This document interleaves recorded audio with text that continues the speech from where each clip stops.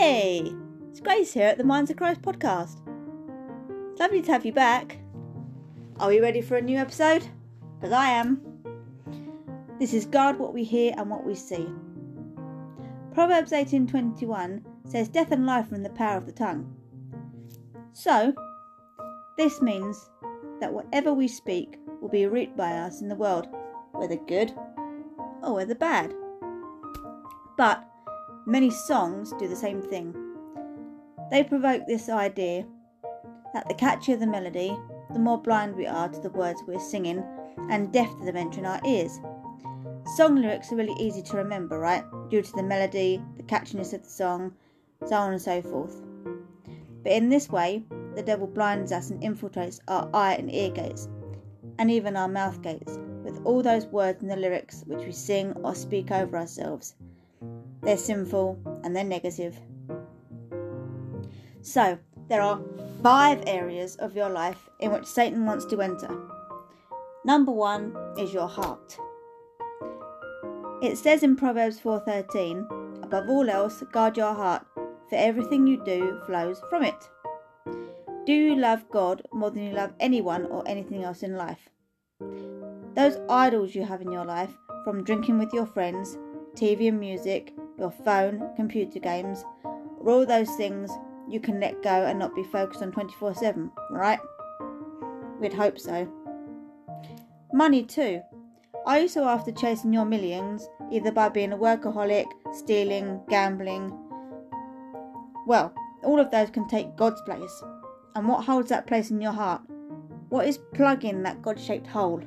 Is it God? Or is it other things? Is it your idols? Number 2, your worries. It says in Philippians 4:6-7. Excuse me. Be anxious for nothing, but in everything by prayer and supplication with thanksgiving, let your requests be made known to God. And the peace of God, which surpasses all comprehension, will guard your hearts and your minds in Christ Jesus. And again, that was Philippians 4:6-7. When you worry, you create a state of mind which is super unhealthy. This can be seen in the brain. Neurologists, and mainly Christian neurologists, that is not an easy word to say. Neurologists, and mainly Christian neurologists, can see that when you have depression, it creates a dark spot over the mind. It also becomes like an addiction too. The more anxious, depressed and worried you become, you almost need it to function.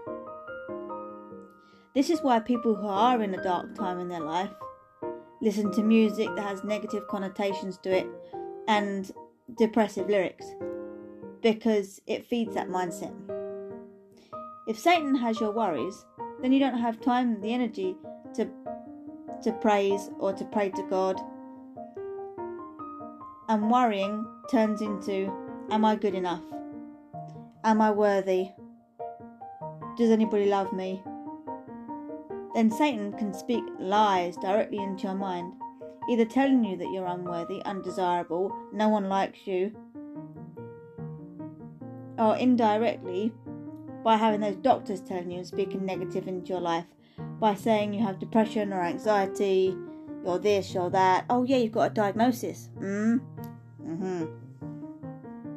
Okay, number 3, your everyday thinking. Just like we said, Satan can bring it straight into your mind, makes it feel like you're thinking things. Just like I mentioned in the last one, your worries can turn into negative thoughts. It says in Philippians 4:8-9, fix your thoughts on what is true and honourable and right. Think about things that are pure and lovely and admirable. Think about things that are excellent and worthy of praise, and the God of peace will be with you. If your mind is not guarded by God and kept away from those people who can speak negative in your life, or you're not guarding what could enter your mind and defile your thinking, those things we watch that could affect our thoughts, be a sober spirit, be an Be on the alert. Your adversary, the devil, prowls around like a roaring lion, seeking someone to devour. 1 Peter 5:8. And also, it says in Ephesians 6:11, that doesn't sound right. Ephesians 6:11, put on the full armour of God, so that you will be able to stand firm against the schemes of the devil. So what does that tell us? To guard your mind. To put on the full armour of God, the helmet of salvation. You know, put on the helmet of salvation to keep those thoughts at bay. And number 4. We've got one left after this, guys. Not much further to go.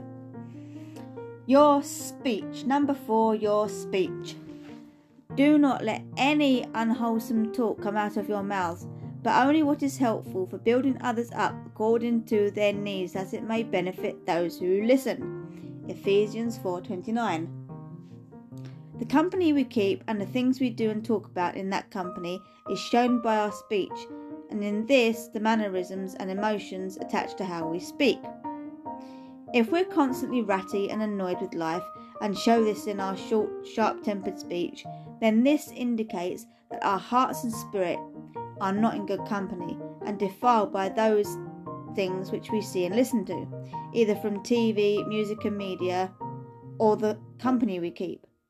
If we know that the conversations had in our presence are not uplifting or beneficial, then don't enter them. An old work colleague of mine from a old job I had, who I have occasionally kept in touch with, as I still have her number, but very infrequently though, got into contact with me the other week. She messaged me and asked me about a student of mine that we both know, a student of mine that I don't teach personally but comes into my college that I work at. A student that we both used to know from our previous job that we used to look after, right? Okay, it's to preface the story. The conversation, however, was quite negative when she was speaking about her. She asked me, her actual conversation was, I'm not going to call her by her real name just to protect her identity, we're going to call her Martha, say for example. Okay, so she said, oh, I heard Martha's fat again. No, hi, how are you? Nothing like that. I heard Martha's fat again. I said that it wasn't nice to talk about her life, and that did she only contact me to gossip. So this old work colleague, I call her a friend, but she's not really a friend anymore. She hasn't been a friend anyway, because we were pretty much only acquaintances. And like I said, the company you keep, the negative company you keep, you should be watchful. And obviously I'm watchful of that, and she is negative company. So I very rarely speak to her and talk to her, and don't consider her a true friend. So I said, did you only contact me to gossip? And she turned around and said, yeah. I said, this is not what I wanted. I don't come on here to gossip. So my old work colleague replied, no, okay, lol. And that was the end of our conversation. She hasn't spoken to me since, and it's been a few weeks now. I'm not bothered, because if she was a true friend, she'd have said, sorry, I apologise, how are you? You know, how's work going? So on and so forth. But clearly not. She only messaged me to gossip about my student.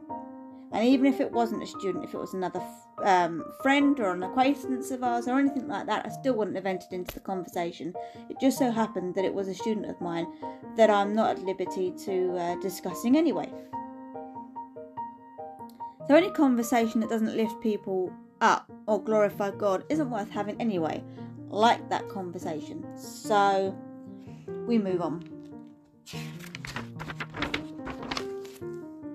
Oh, and here comes the last one, guys. Number 5. Our bodies. Romans 12:1 says, give your bodies to God. Let them be a living and holy sacrifice. God made us in his image. Genesis 1:26 states this and says, "And God said, let us make man in our own image, according to our likeness." So, why would we think that we're ugly or that things need to change if this is the case? It would make it seem as though we're going to the Lord and saying that he's wrong, that he didn't make us in his image, or I'm ugly, and because I'm made in your image, that makes you ugly too. I mean, not that we ever call God ugly, but you know what I mean. Now, doesn't that sound hurtful to the Lord? Wouldn't you think? You know, you've made something so beautiful, and someone turns around and goes, "Oh, that's ugly." And then you feel hurt by it, don't you? Don't you think God feels the same way? He was so proud of making you. He was so proud when he said, "Look, little Samuel there, or Jenny over there, or Margaret, or Lewis, or Thomas, you know, I've made you. I'm so proud. You're going to grow up to be this person. You're going to do great things. Look, you're going to have a wife or a husband, and you're going to live here, and I'm just so proud of the person you're going to become. Look at this wonderful person I've created."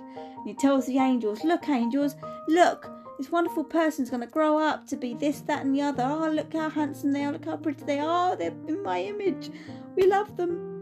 And then they turn around, they grow up and they go, "I don't like this. I don't like my eyes, they're too big. I don't like my hair, it's too straw-like.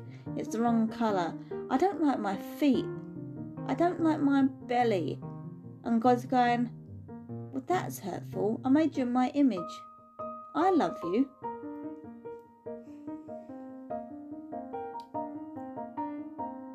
So, if our body is his temple, God wants us to keep them holy, right? Healthy and honouring to him also. But there are so many things we hear and see which the media leads us to believe we have to look a certain way to be beautiful and healthy. For people to love us, we must act a certain way. Or if we don't have sex, then we're not loved either, you know? Oh, he's not going to love you if you don't have sex with him, if you don't put out. Or if you don't look tall and slim, if you're not a size 8, if you're not a size 6, he won't love you. You've got to have big boobs. Oh, guys, you've got to have a little bit of stubble. You've got to have chiseled chins. You've got to have that 6-pack. No. Who says that's the way it has to be? So think about it. If Satan's got you in all these areas, then he doesn't need to worry anymore. He knows that he can control you if your mind is not strong and not on the things of God. If your gaze is not on God and your mind is not on God, then you're not protected in any area anymore. This is why we have to guard our hearts and minds from anything that can infiltrate us. Take the Holy Spirit as our measure. If we feel even a little off by what we are seeing or hearing, then just walk away. So guys, just remember, guard your mind, guard your heart, guard your spirit, and be led by the Lord. You know? Because think about it. We have to guard what we hear and what we see, otherwise we could be infiltrated and affected. Just remember this. We are the Lord's child, and he loves us so much that he wants the best from us. Just be guided by the Holy Spirit.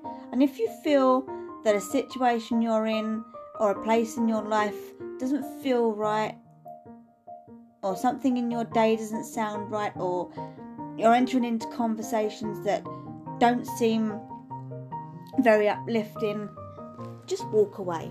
Just walk away and try again.